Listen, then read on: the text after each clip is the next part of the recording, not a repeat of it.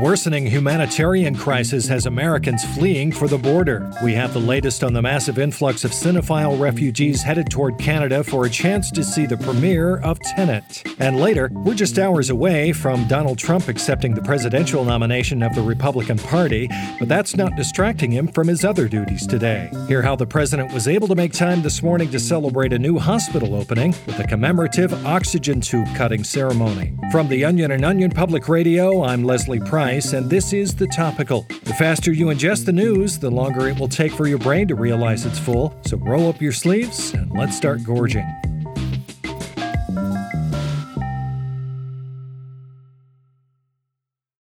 This episode is brought to you by Shopify. Do you have a point of sale system you can trust, or is it a real POS?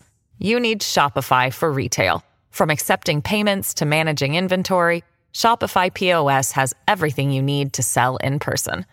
Go to shopify.com/system, all lowercase, to take your retail business to the next level today. That's shopify.com/system.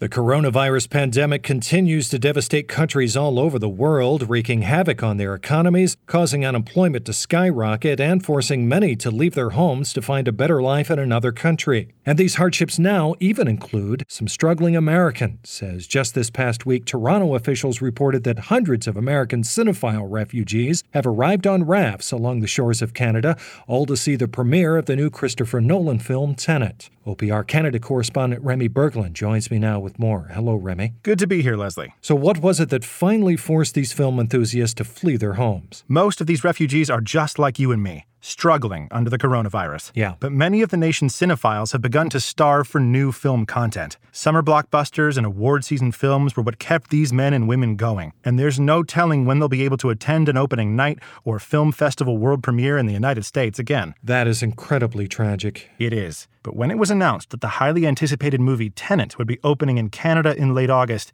it gave a lot of these film fanatics hope. Enough hope to make the long, arduous journey. That's right. These refugees gave up their lives in the United States and traveled up to 100 miles across Lake Ontario in leaky rafts all the way from upstate New York under the cover of night. Many came with nothing more than the Pulp Fiction shirt on their back and $20 in their pocket for a large popcorn and soda. I spoke with some of these movie buffs, and their stories are just heartbreaking. Take a listen. Back in my home country, there are no new movies. I go to Fandango every day, hoping that there will be a superhero film or even a Disney Pixar animated adventure, but there's nothing for us. I left my family back home in the old country, where right now, for all I know, they're having to watch the sequel to The Kissing Booth on Netflix. I'm sorry, it's just, the first one sucked so bad. I can't imagine them sitting through a second one. I plan on sending them my review of Tenet the first chance I get. Well, as someone whose father came to the United States from Italy in the 1950s just to see an early screening of Singin' in the Rain, I understand completely. So what are these refugees planning to do now that they've made it to Toronto safely? Well, Canada is much more welcoming to refugees than the United States is, so for the most part, Toronto officials are already helping them resettle. They've set up a refugee camp stocked with emergency concessions, DVD players in case anyone needs to revisit Inception. There's even complimentary movie theater kiosks where American film nuts can purchase their tickets in advance. Ooh. And with the large number of Americans coming over, it looks like more of these camps may be necessary. Wow, does Canada have the infrastructure to handle that kind of influx? Canadian officials say that if the U.S. doesn't get the coronavirus pandemic under control enough for movie theaters to open in their own country, Canada may have to start deporting Americans who have already had a chance to see Tenet, so they can start preparing for the massive number of refugees they predict will cross their borders when Wonder Woman 1984 premieres in October. So we may have more dark times ahead of us. Are there any refugees regretting going to Canada? Well, despite everything, they all seem to be staying incredibly hopeful, knowing they'll have more opportunities to see movies when they first come out. And some have already achieved the Canadian dream of seeing Tenet. I spoke to one lucky refugee right after a screening, and I gotta say, I've never seen such a strong display of emotion for a movie out of a discerning film buff. Sir, can you tell me, what did you think of the film you came all this way to see? It was kind of confusing. Wow, that's so moving. Now, Remy, will Americans who do not have the means to leave the country ever be able to see Tenet? Oh, absolutely. Tenet opens in the U.S. just a week after Canada's premiere.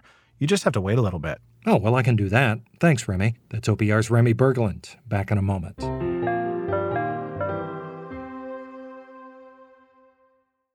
This episode is brought to you by Shopify.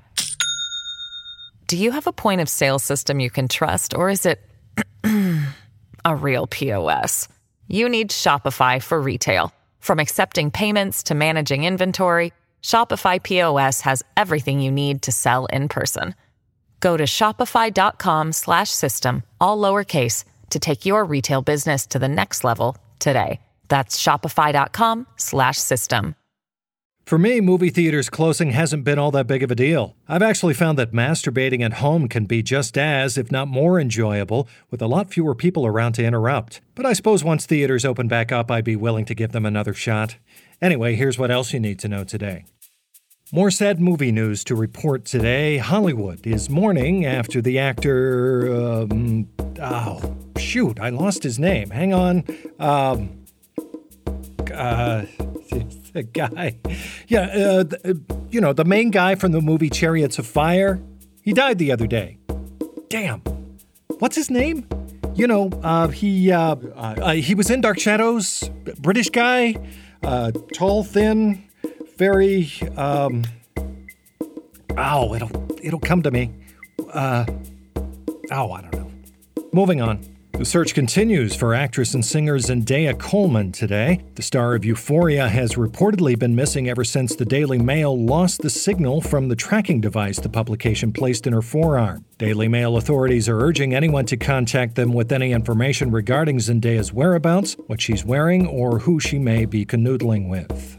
And for those of you brave enough to travel, Delta Airlines has announced they will be blocking off middle seats in all of their airplanes until December in an effort to accommodate passengers traveling with giant carnival prizes. Sounds like a great way to help estranged fathers try and win back the love and admiration of their children after their mother dragged them all the way across the country because apparently being around me wasn't healthy for their upbringing. No worries though, nothing a big stuffed bear can't fix.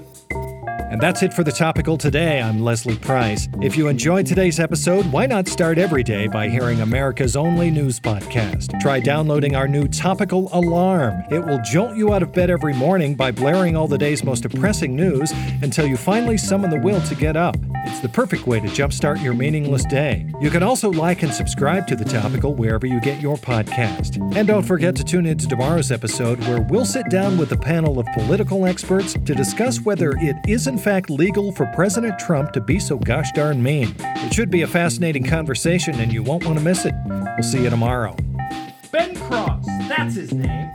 Ben Cross, right. Huh. I knew I'd remember.